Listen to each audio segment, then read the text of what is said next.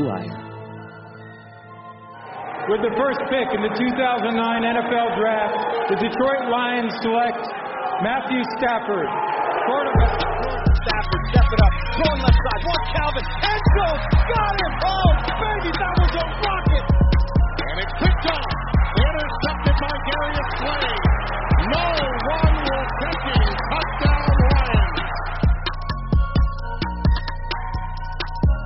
Hello and welcome to episode 47 of The Michael Rothstein Show. I am your host, as always, Michael Rothstein, and this episode is being brought to you by betonline.ag, where you can use the code BLUEWIRE for a 100% welcome bonus. And as expected in Michigan and so many other states around this country, still in a shelter-in-place, stay-at-home, please stay at home portion of our lives as COVID-19 continues to be a pandemic in the United States. And before we get into today's interview with former Detroit Lions defensive tackle over and over again, Andre Fluellen, just a quick thing about something the Lions announced on Friday that they're doing.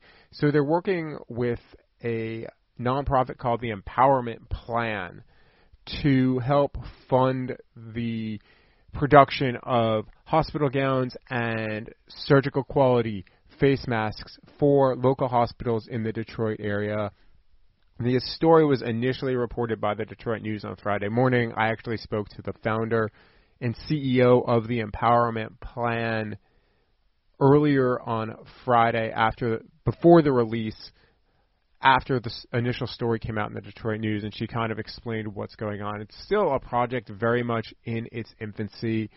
Her hope is that they're able to make 6,000 masks a week to help out local Detroit hospitals once they're up and fully running. She told me this coming week, and you'll be listening to this podcast on Monday, will be a lot of prototyping and training, and they're hoping to start making masks this coming week, but won't be nearly up to their capacity yet, but she's hoping that comes sooner rather than later. And a little bit about the Empowerment Plan. It's a really worthwhile organization. The Lions have been involved with them for a really long time at this point, a few years.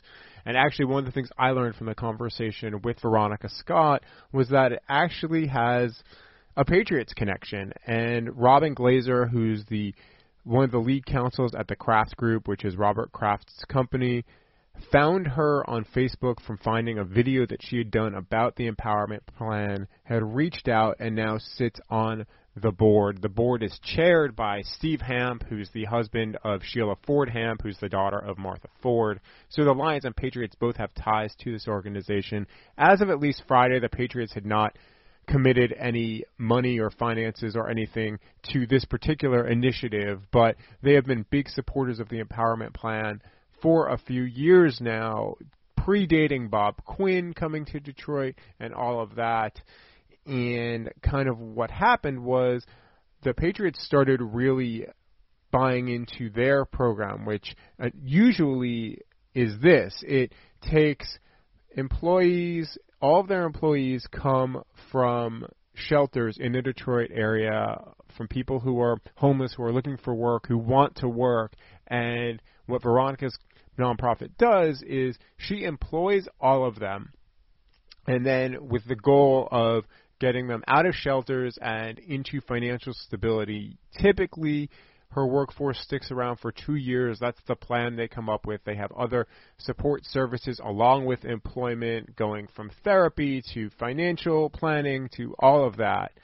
And it's been a pretty successful program. And as she told me, Robin Glazer got really excited about it, and they've supported by donating money to sponsor coats. And that's what the Empowerment Plan does, is they sew coats that double as sleeping bags for the homeless population, so they have some place to sleep that's warm at night and also a coat to wear during the winter. And it's a really fascinating nonprofit. I encourage you to Google them and learn more about them.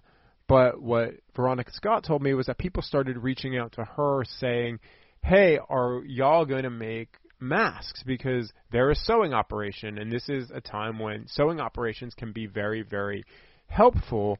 So she started to think about it, and at that point they had already suspended operations on making the coats. However, she was still paying all of her employees, and she's like, yeah, let's try to do it. So she reached out to a couple of hospitals, to a few other industrial type companies that make surgical quality medical hospital approved masks to figure out what they needed to do, and she started doing the research. And then this is where the Lions come in. Matt Patricia was talking with his wife, Raina, and Raina had asked about what the empowerment plan maybe was doing, and he was like, that's a great idea, as he told the Detroit News.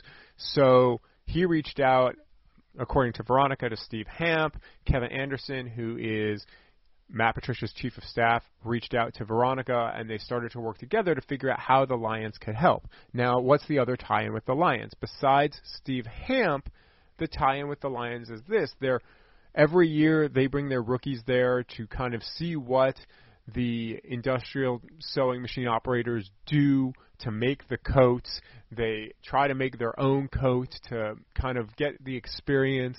And the Lions also help with other things throughout the year. A couple of other Ford family members in the greater Ford family are on the board as well. And the Lions decided that they were going to help and try and fund making of the masks and the surgical gowns. My understanding, based off of the press release, is that they're trying to cover at least April. What Veronica Scott told me was that, hey, they don't know how much this is going to cost yet, just because they're still in the very early stages of it. At least they were as of Friday afternoon.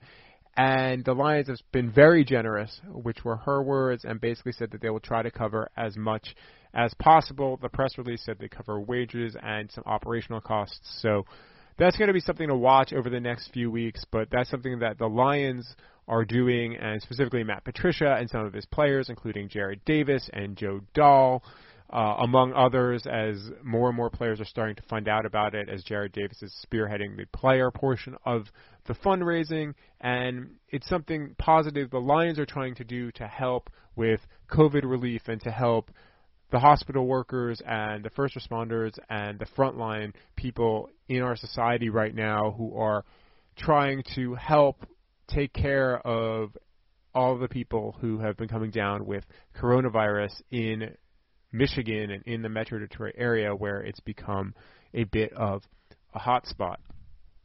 So now that I've mentioned that a little bit, want to just get to a little pre-conversation about today's interview with Andre Fluellen. So I'm sure most of you remember Andre Fluellen as a guy who was cut a bunch from the Lions and then re-signed a bunch from the Lions, which is kind of how I reconnected with him, because someone had made a joke, or I had said something on Twitter, and he had said, I'm just waiting for the Lions to re-sign me again. He's not. He's been retired for a few years, but I was like, you know what? Let me see if Flu will come on the show. I covered him for a little bit of his time with the Lions, and he was all about coming on, and he had a story to tell, and I think the next 40 minutes or so will be really interesting for you. We get into some Lions stuff of how he learned a lot from Ndamukong Suh and how he kept stealing Calvin Johnson's shower shoes because they had lockers next to each other, but his story of what happened to him after he retired is pretty compelling, and it's a warning for players and for those getting into finance about who you can trust and who you can't. And I hope that you take something from this podcast with Andre Fluellen, who was very, very open about his life during the NFL and his life after the NFL. And we'll get to that right after this short break. With currently no NBA, NHL, or Major League Baseball, you might think there's nothing to bet on. Well, you'd be wrong.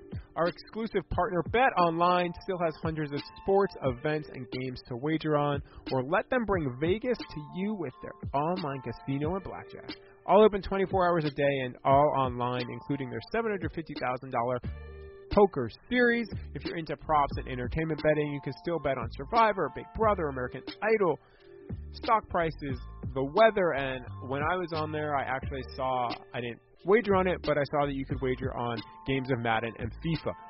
Visit their website and join today to receive a 100% welcome bonus with your first deposit. Be sure to use the promo code BlueWire and bet online, your online wagering experts. Now, back to our show. My guest today on the Michael Rothstein Show was with the Lions for a while. He was taken in the third round of the 2008 NFL Draft by Detroit, and then he even acknowledges it now. He went back and forth with the Lions a lot. He is defensive tackle Andre Fluellen. Flu, welcome to the Michael Rothstein Show. Man, thank you so much for having me on. I'm super excited. So I was talking to a former teammate of yours, actually, Daryl Tapp, yesterday. I'm recording this on March 31st, and the first thing we started talking about was kind of what you're doing during this time of coronavirus. So what has changed for you? What are you doing? How are you keeping busy these days? You know, it's I hate to say that it's cool, but you know, I have a 3 and a 4-year-old at home. So usually they're in school, and now that they're not in school, like, you know, I'm playing Mr. Dad and the teacher and all the things. And to be quite honest, they're two of my favorite people on the planet. So it's just cool that I get to spend more time with them, which is, for me, it's a blessing. And then on the other hand, man, I get a lot more sleep. Just you said it earlier, but I get a lot more sleep now. Usually I'm up like at 4 or 5 in the morning because I'm just, you know, I like having my quiet, peaceful time where I go work out early in the morning. I go to the gym. Well, there is no gym right now. So it's just, I'm actually able to get some more rest, which has been actually good because I'm a guy who gets up like 4 or 5 in the morning every day, and like waking up at 8 when my kids wake up because I know I got to have enough energy for them has been actually really good for me, believe it or not. So the getting up at 4 or 5 a.m., I'm more of a kind of get up at between 6 and 6:30 person. Is the 4 or 5 a.m., is that just kind of from the NFL lifestyle for so many years, or is that something else? Yeah, that's residual NFL, just being in the locker room super early in the morning. So that's that. And then, but the thing is, like, all right, for everybody who out there who's married, you know that your day starts, but when your wife wakes up, that's when your day really starts. So I take those like 3 hours in the morning, but with like from 4 to 7 a.m. Like that's like my me time where everything is quiet. I can do whatever I want to do. I can just sit there if I need to. Because once the real boss wakes up, then that's when your day really starts. So that's kind of how I sneak in like my extra just Dre time. So what do you do? What do you get done in those 3 hours typically every morning that you've now lost because you're sleeping? I know, right? So I would say, so the first thing I do, man, I'm a huge proponent, and we'll kind of talk about this a little bit later. This ties into one of our stories that we'll talk about. But I'm a huge proponent of like mental health and meditation and stuff like that, and like mentally prepare my day. So I would legitimately take 30 minutes, sometimes an hour, and just get quiet and just really picture my day of how I want it to be. Like, and really meditate on it, and really, like, I'm a huge proponent of that because it actually helped me play in the NFL for a long time. And I'll tell a story about that later. But, so I'll do that. Then I'll get me like a little workout. I do some stretches that I stretch. I've been stretching every day. I stretch every day for the last 9 years now. So I'll do my stretches. And then I'll just kind of write out my day, my daily plan. And then I might do like a quick workout, something like that. I'll probably do, I'll do like some push-ups or sit-ups. That kind of gets me going. And then I'll do my real workout later on in the day. But that usually takes me a couple hours to do that. But a lot of times, man, I realistically may just sit in my chair and just relax and just enjoy the peaceful quiet. I love peace and quiet. So once it gets going, so what's it like now in the house when you get up at 8? Is your wife still getting up earlier than you now, or is she now sleeping till 9 and you have that hour, or are you like playing, Mr. Dad from the moment you get up? Like, are they jumping in the bed every morning and being like, all right, get up, we got to watch Dora the Explorer or whatever it is? No, man, it's funny. For the first time ever, she's getting up before me, and this is freaking me out. Like I'm like, I don't know what to do because I'm like, hold on, why are your eyes open before mine? And then I'm like, where's my me time? But it actually works out because she still works, stuff like that too. So she's a healthcare professional, so she still has to work. So I help her get herself ready. Then the kids will wake up, and then we'll all kind of let mommy, give mommy a good goodbye because she has to go out and, kind of to the front lines of things. So it's actually cool that we get to support her as a family, and then she feels comfortable leaving and then being welcomed back in home. So that's the cool thing that we're actually waking up kind of at the same time, or even she's earlier than me, because then like once she's up, I know like, okay, it's my job to make sure that she's comfortable when she leaves the house because she's got to be in front of people right now. So I actually didn't know this going into when we started talking about 10 minutes ago. So your wife's a healthcare professional. What exactly does she do? Because you just said she's on the front lines in Atlanta right now. What's her job? What's her role? What's that like?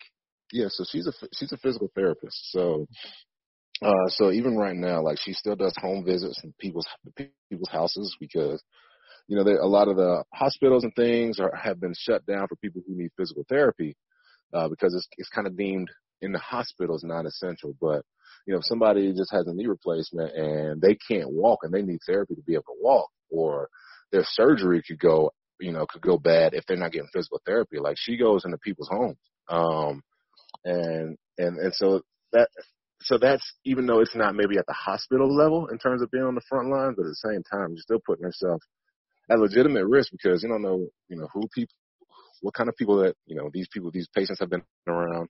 You don't know what they have. A lot of them do have compromised immune systems. Like there's a lot that goes into it that, that she's conscious about every day. But, I guess she really does feed off of how I feel too. So I try to make sure that she feels comfortable and she feels confident that I'm secure with her going out there too, because I really am. So that's kind of how it goes. It's just she feeds off of my energy. So once we kind of set the stage of like, okay, you're good, baby, and then she can confidently go out and do her job, and then come back home.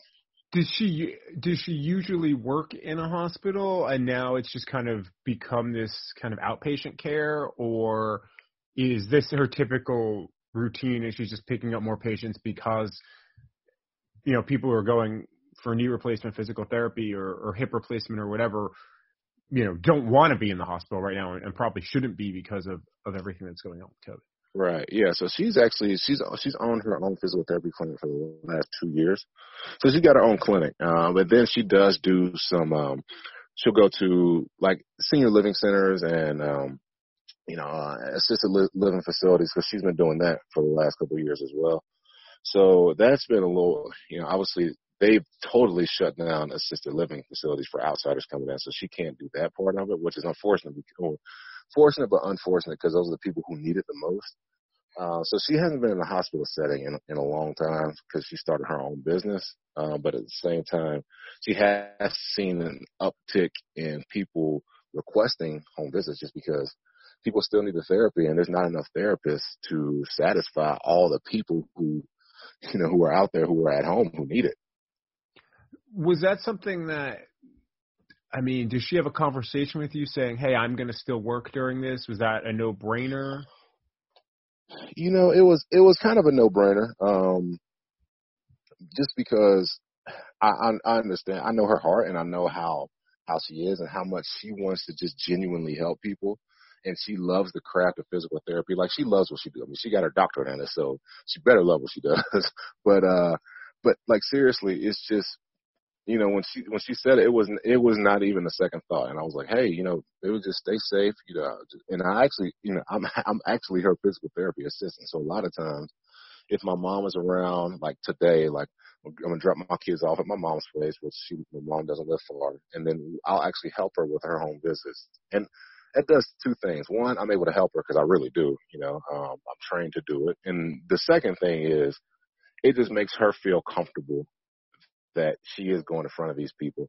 And I know that, the virus is invisible and we can both catch it or whatever. But at the same time, she just feels, I guess, again, feeds off my energy, just saying like, hey, we're going to be fine. We're doing the right things. We'll be taken care of. We just take all the precautions as we should, but we'll be fine. And that reassurance helps her be able to do her job, in the best way possible. So I'm actually really excited too, because a lot of times I get to go on these home visits and I'm part of these patients' journeys. Like there's a guy who fell. I think he fell off a ladder a few weeks ago. Had a traumatic brain injury. Now we're teaching him back how to walk again, and it's just so cool for me to be taking part of that as well. So it's just, she's a superhero. I really say that. My wife is really, really a superhero.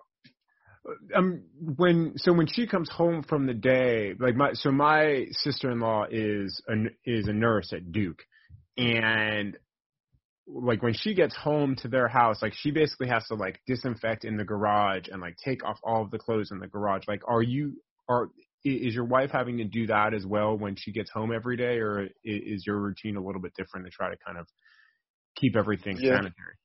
Yeah, I mean, we do. When we do that, she has to change the clothes and all that just for, when she gets home immediately, and things go immediately in the washing machine and disinfect and all that kind of stuff. So it is that, we are serious about it, but at the same time, like I would say we aren't just overboard, fear, worry, anxiety driven, like just, you know what I mean? Just that fear that keeps you from doing anything. I think that's, and we're not that, but we do take every precaution as we should. But at the same time, we understand that it's unfortunate, but this is just the world and the society that we live in. And there are viruses, and there are, you could drive and get into a car accident. It's just, there's risks associated with everything. And the thing that we always look at is, if the risk that we're taking helps other people, then the risk is, I would say, okay. It's not to be, irresponsible, but the risk is okay if it's involving helping other people. And I think that's kind of what people need to look at in this environment. Because even going outside, like, or going to the grocery store, you just have to think about other people nowadays. And if that risk is, if it's helping other people, then we're okay. If this risk is only benefiting me, then I would say the risk is probably not the best risk you could take. Oh, I mean, when I go to the grocery store, I'm gloved up, and I mean, I don't, kind of create a mask with the scarf and the whole deal. Yeah. Like, that's just what life is right now.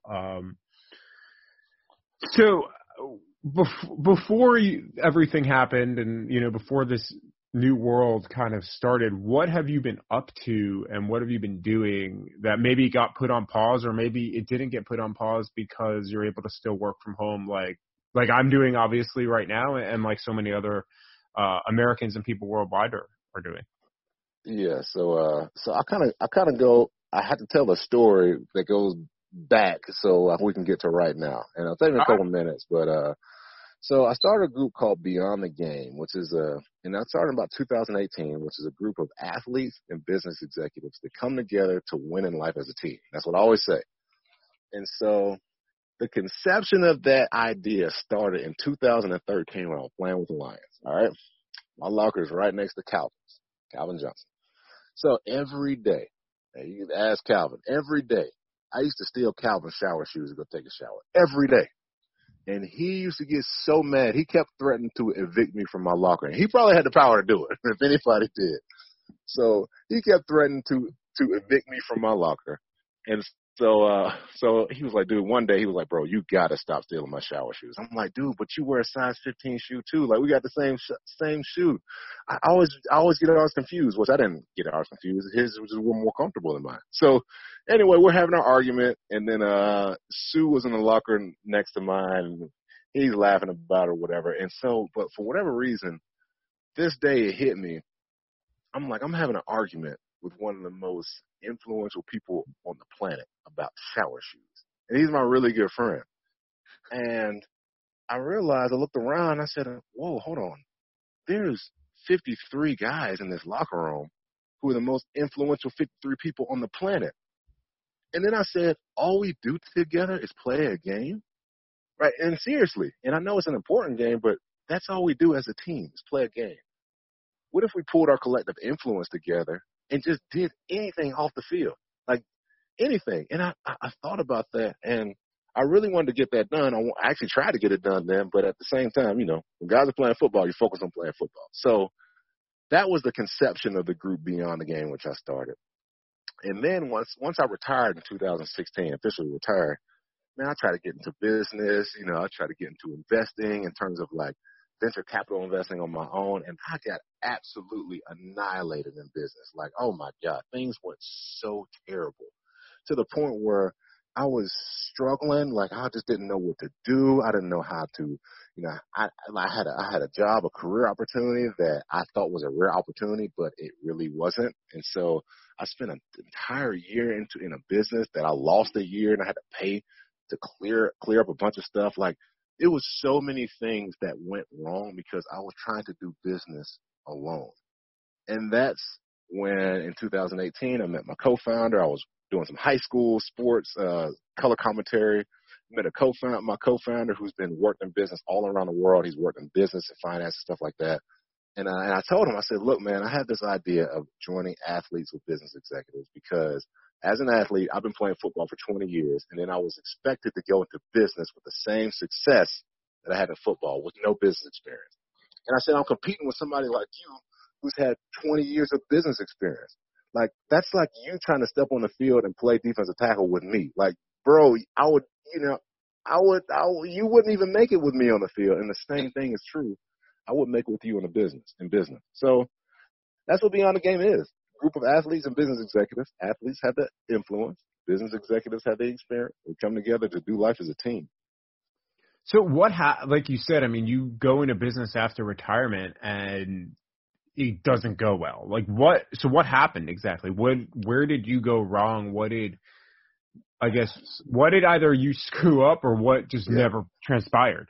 So it was two things. I screwed up and things didn't transpire right. So while I was playing, people who know me, everybody, calls me Flu, right? So while I was playing, I did everything right in terms of financially. Like, I wasn't out there doing crazy stuff. I drove the same car I had from college all the way through the NFL. Man, I used to, it was funny. While guys were wearing Louis Vuitton and Gucci, like, I would go down to Eastern Market or go down to, was it Foreman Mills maybe?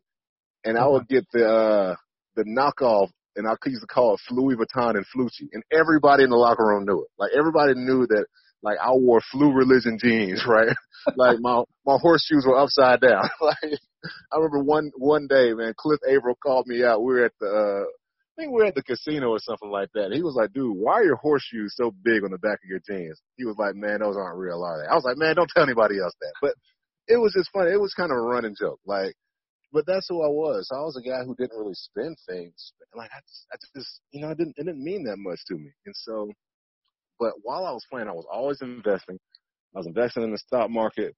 I was investing in, I was doing some venture capital investing. But my problem was I was doing stuff on my own. Right? I thought I was smart enough to do it on my own, especially with venture stocks. You can kind of get away with that because they're more liquid. But venture, see, I didn't realize it was cool investing while I was playing, and it was being replenished by an NFL check. Yeah. But when that's done, and I'm still investing in venture startups and stuff like that, like, it takes a long time. I didn't realize how long it was going to take for me to even be able to see some of my return. So when I got done, I had too much going out and not enough coming in.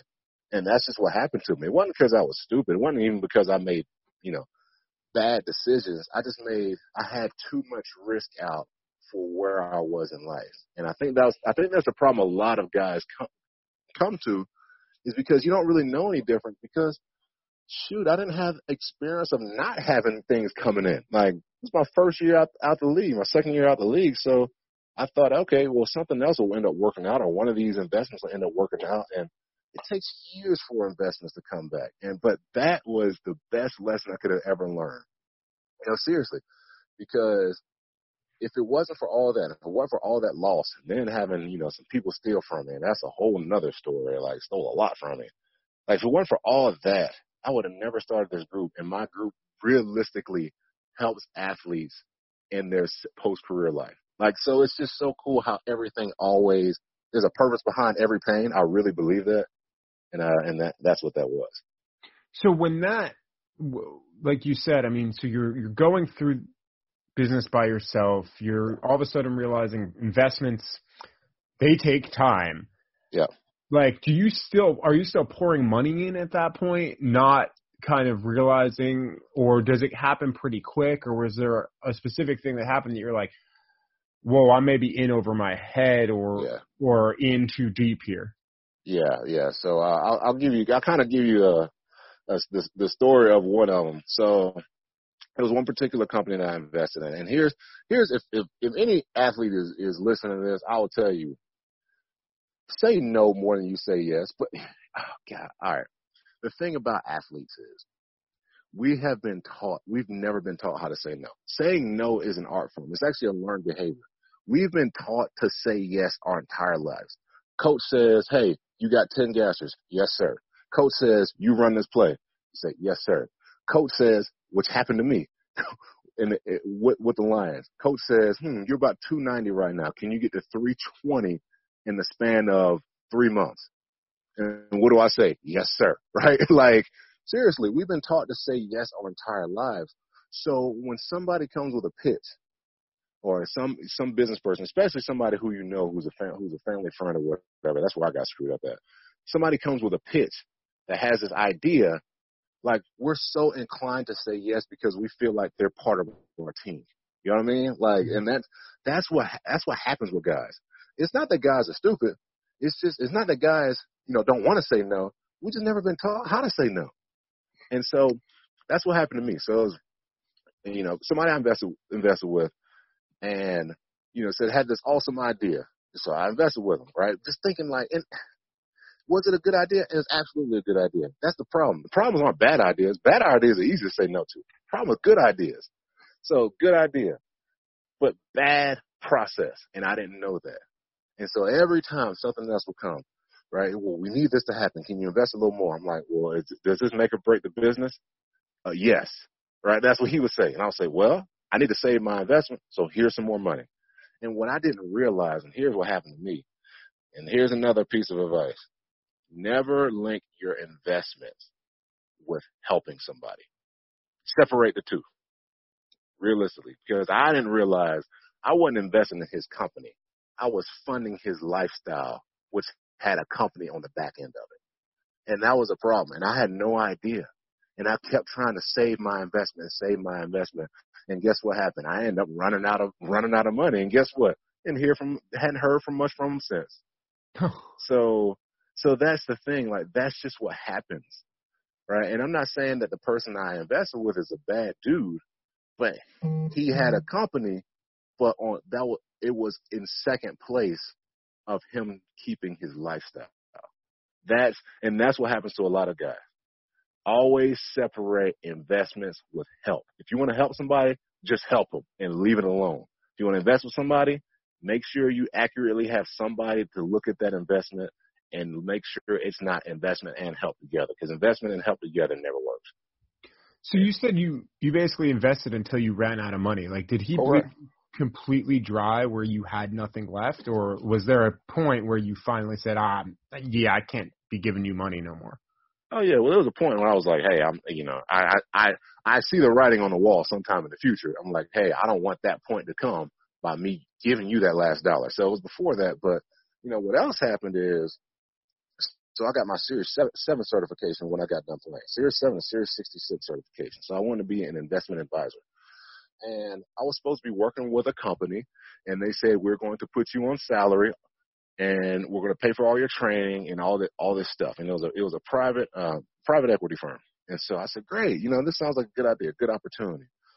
And so, I studied my butt off. Like I really did, passed tests, and I paid for all my training. I paid for all my testing, which is not cheap at all. And I really studied for like 7 straight months, thinking that I was being put on salary to do that, and it never happened. And then a lot of other stuff happened with that company. One person within that company went to jail, so I had to clear myself totally from that company. Like, it was a bunch of mess that, thank God, like, I got out of it, because there was a lot of bad stuff that happened afterwards with that company too. But it was just like those things. Like, again, I'm a smart dude. I'm a guy who works hard, and I'm supposed to be successful. And so that was a year out of my life that I was supposed to be getting income that I didn't. And I had stuff going out in terms of these investments that just didn't come back in. So, hey, I'll be honest with you. Anybody reading this, I'm authentic. Man, I went through bad depression. Like, severe depression because of all of this. Football, gone, right? A lot of my money, gone. My second career my plan B that you're supposed to have, gone. Like, all this is gone. So I'm trying to figure out, what am I going to do next? Like, forget how I'm going to make money. Like, what am I going to do? Like, how am I going to be a part of society? Like, dude, I was thinking about working at, like, McDonald's and applying at Waffle House. Like, I really was thinking that because I had no idea what else to do. The things that I was trying to do just didn't work. And I was like, well, maybe this is just my lot in life. Seriously. I mean, it got to that point.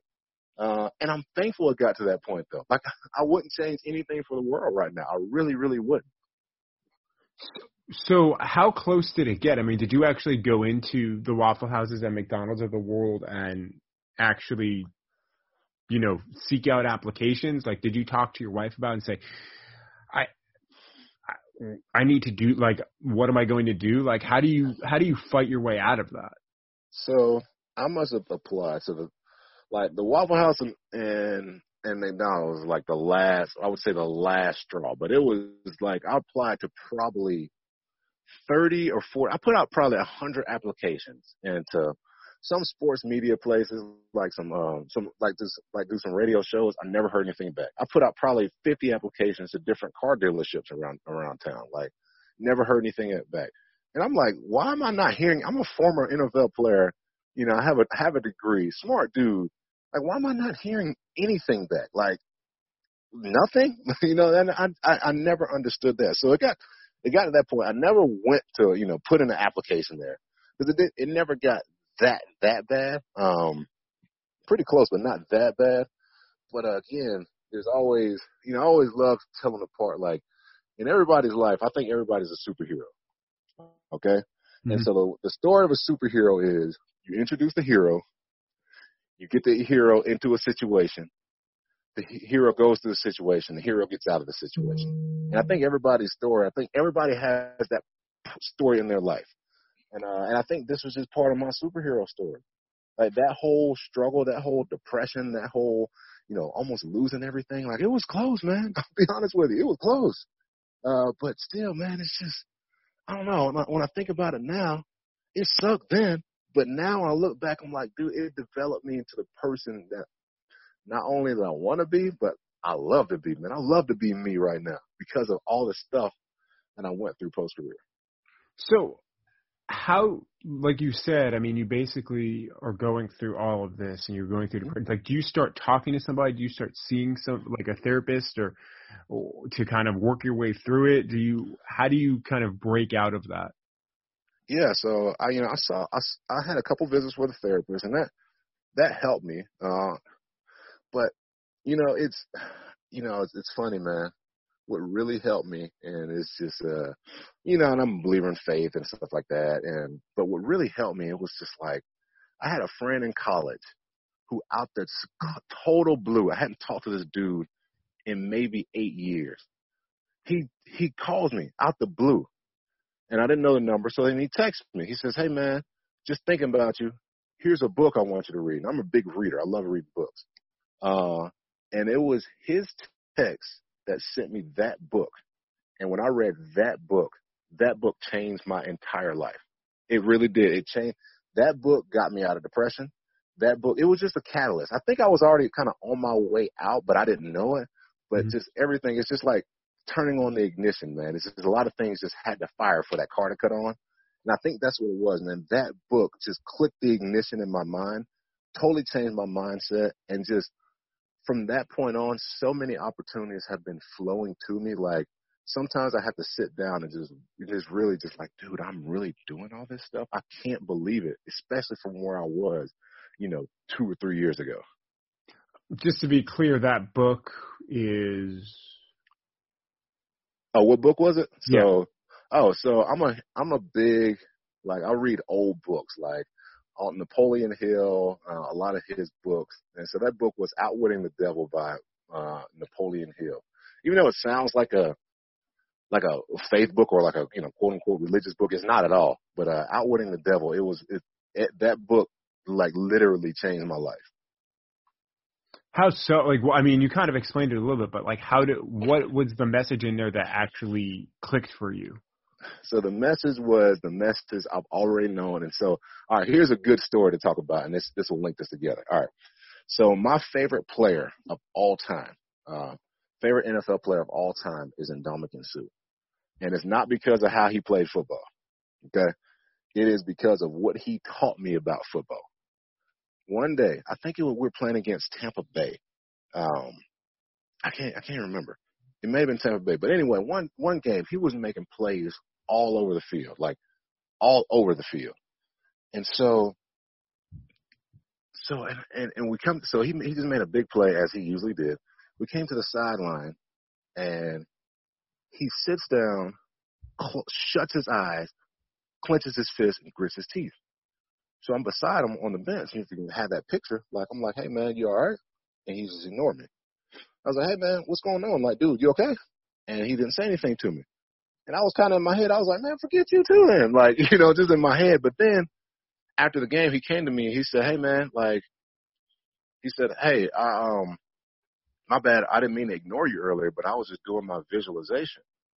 And I said, bro, what are you talking about? What is that? He said, okay, Flu. He was like, let me check this out. He was like, let me tell you.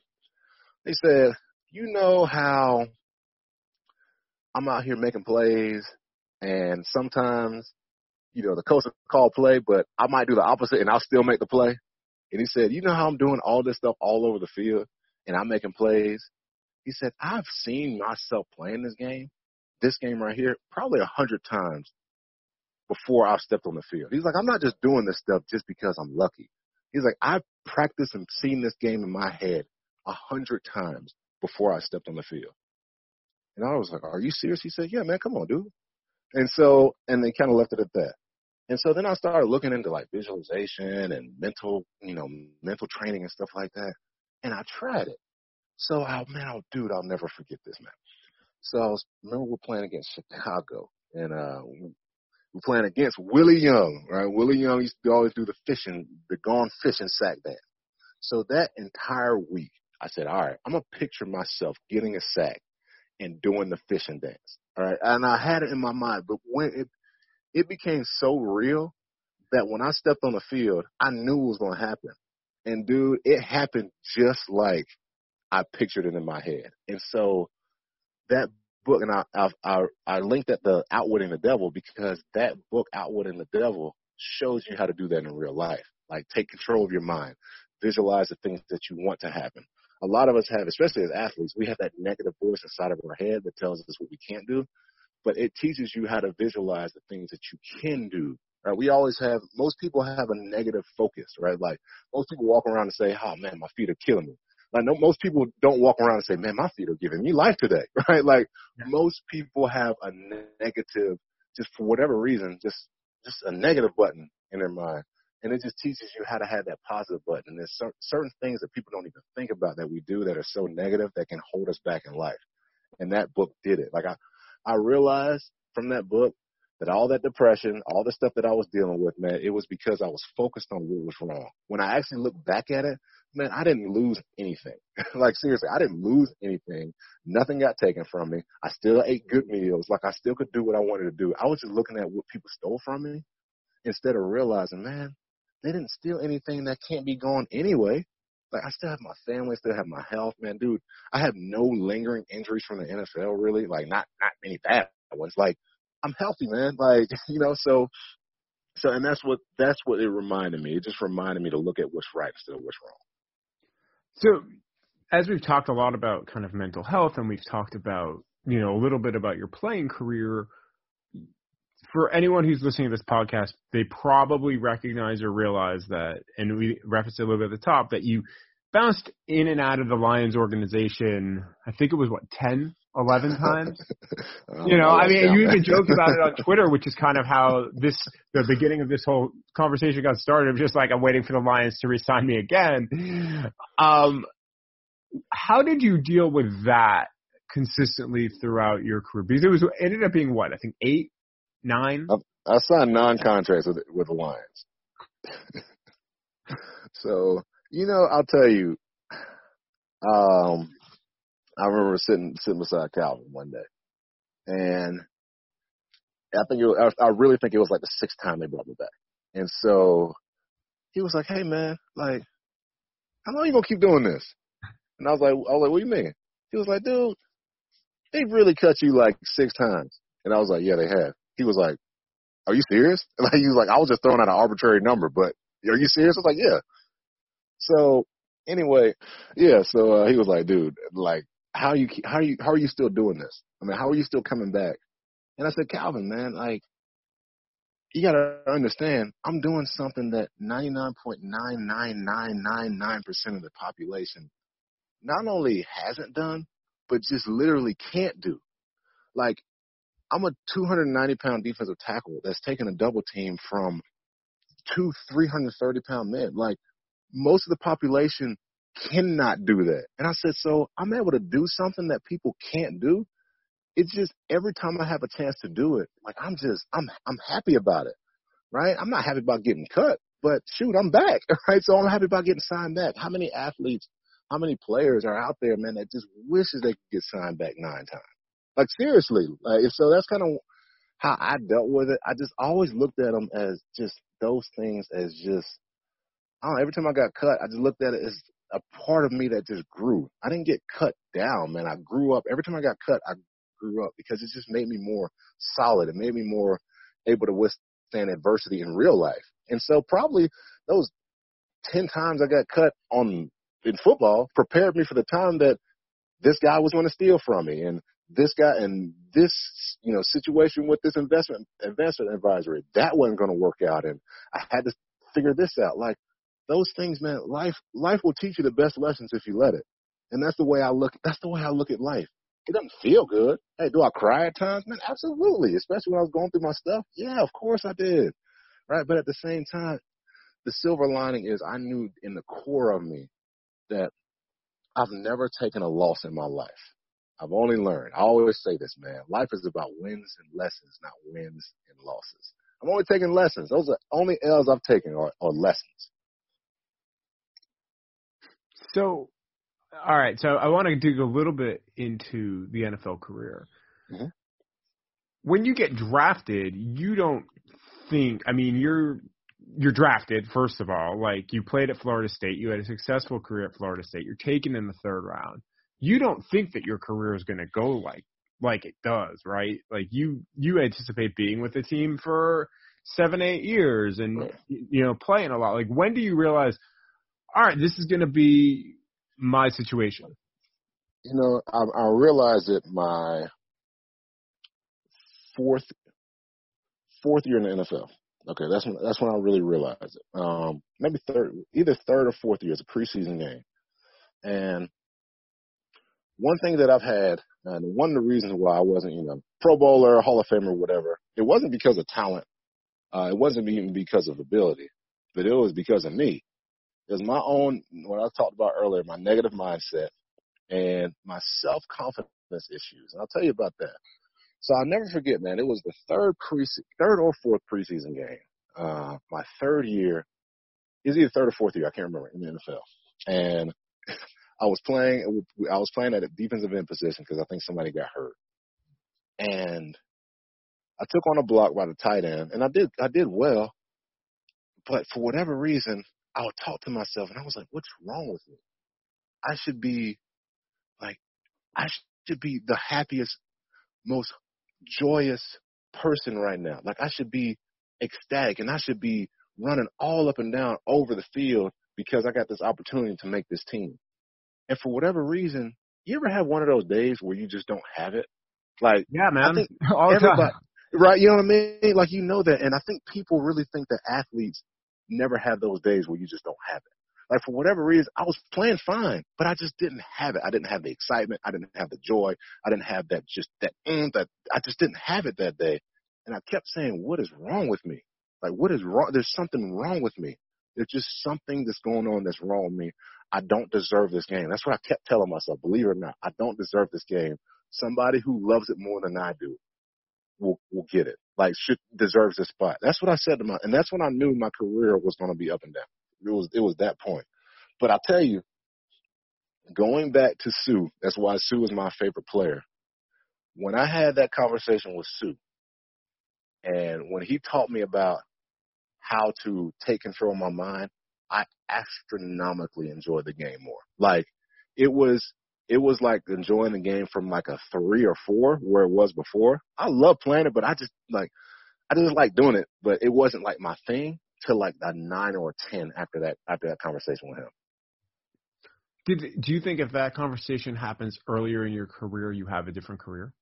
If I knew the things that I knew earlier in my career, there's no doubt in my mind I would have been a Pro Bowler. Like there's not zero doubt that I would have been a Pro Bowler if I hadn't known just the power of just me understanding how to visualize and take control of my mind, that the mind is the most powerful part of the game.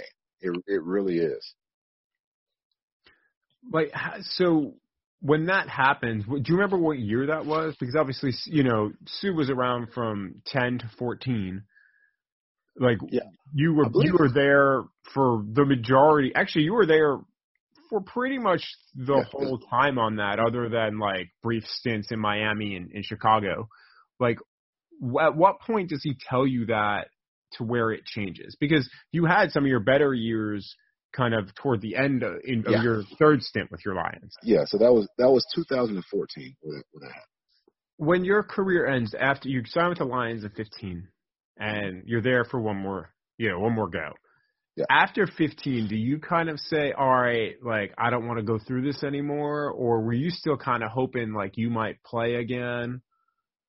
Like, what tells you, all right, I'm done, I'm ready to make that transition? All right, so I got another story. I like to tell a story. If I could tell another story, let me know. So yeah, here's a story behind that. So okay, so power of visualization and like writing things down. And I'm a big proponent of making a list of things that you want, write it down. The best feeling in the world is checking those things off. All right, so early 2015, this is January 2015. I wrote down in my book, I got a bunch of things written down in my book, but I wrote down, I want to play with the Lions this year, and I want to play in London. That was my dream. My NFL dream was to play in London. That was my dream, okay?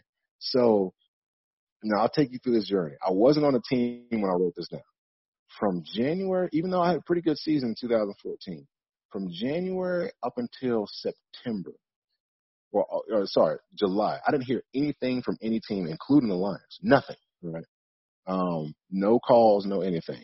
The day before training camp, I get a call from the Buffalo Bills, and they say, hey, we want to bring you up. No signing bonus. We'll bring you up just for a workout, and we'll bring you up. And if you do well, we'll sign you for training camp. But no guarantees for anything. So there's nothing else out there. So I'm like, all right, cool. Well, that's what I have to do. That's what I have to do. So I go through training camp with Buffalo. Do pretty well. Still, people don't know this story. Like, I still got cut the last day of training camp. I got cut right before, after the last preseason game. Still got cut. So now, mind you, I'm thinking like, oh man, like this could be the end of my career. Like seriously, I didn't know. I didn't hear anything else from any other team. But I was like, all right, man, I wrote down in my book, I'm going to play with the Lions. I'm playing in London. So get cut. They sent me home. The next day, Buffalo, my agent called me. He was like, dude, you're not going to believe this. I'm like, what's going on? He was like, man, Buffalo said that they made a mistake in cutting you. They want to bring you back right now. You have a flight in a couple hours. I'm like, are you serious? He was like, man, I wouldn't even play with you. I've never seen this in my life, but this is what happened. So they brought me back. The head coach there, Rex Ryan, he said, hey, man, we meant to cut. We cut you, but we had a second change of thought, and we want to bring you back. And he was like, sorry, basically. So now I'm super excited because now I'm on the team, on the team week 1. And then I said, hey, he said, well, do you have your passport? Because we're playing in London in a couple of weeks. So now I'm super excited. I wrote down in my book I want to play in London, right? So I'm ultra excited. And then 2 weeks later, the week before they play in London, I believe, they cut me. And I am devastated because that was my dream. So I get home. Oh man, I'm sad because I'm not playing football again, and thought I was gonna play in London, and I didn't. So me and my wife were watching the Lions play the Seahawks, I believe. and I believe somebody got hurt. And my wife, I think I've told this story before. My wife says, all right, well, time to start getting packed. You know you're about to be back in Detroit. I was like, man, I ain't heard from them all year. No way. It's not possible. And lo and behold, about 40 minutes later, get a text from my coach that says, hey, flight's at 6 a.m. We need you up here. So get back up to Detroit, and I just can't believe that I'm actually back up there. And the kicker is, I remember when Elton, the security guy, Elton says, hey, Flu, make sure you have your passport because we play in London in a couple weeks. And I could not believe it. And when we flew over to London, like I was in awe that I was on that plane. Every practice, I could not believe it. And then, lo and behold, that was the last football game I ever played. It was in London. Like that's when I got hurt, and that was the end of my career. And I could not have taken the end of my career, like the end, in any better way. Like I knew that was supposed to be the end. Like I just knew it. That was the highlight of my career. That's what I wanted to do more than anything was play in London. And so when that was done, I was like, all right, it's time for me to be done. Like that's what I just really thought. Did I want to still play? Yeah, but I knew in my heart that it was time for me to be done. There was no better stage for me to end my career than to be in London. So that's the story of me ending my career. What was it about London that made it so appealing to you? Because it's not appealing to a lot of guys. You know, I think one, I've never really been to London, and two, it's just, again, I'm all about experience. And the same thing I was telling Calvin, like that, hey, I get to experience and do something that 99% of the population cannot do. Like it was just the experience. Just think about this. Just think about you traveling on an all-expense paid trip that you get paid for with 60 of your best friends. Like that's just, you know, and you get to play football and do what you love. Like that was the feelings that I had. It was just, man, I get to travel and see the world with 60 of my best friends. That's why. And so when I go back and think about that, so when I wrote down in my book, and I tell this story when I talk to kids and I talk to a lot of high schools and stuff, and I tell the story, I said, look, when I wrote down my book, I didn't write down I wanted to play with Buffalo and play in London. I wrote down I wanted to play with the Lions and play in London because I knew everybody. So I was back there in London playing, traveling, having fun, riding on, first class and Virgin Atlantic flights, which is. Was some of it too, I mean, obviously the year before you almost got there, you, I think, signed with them 2 weeks after they played in London in 14. Right. Yeah, like, so yeah. Was that part of it? I kind of missed out. I think that was part of it because I heard, just how everybody had such a good time. But, and they won last second field goal and stuff like that. But I think it was just more personal. It was just really, I just wanted it. It's just one of those things I just wanted really, really bad. And I get those things every now and then. These things that I just really, really, really want, and there's nothing that can stop it from happening. Like those things, and when those things happen, I just let them happen.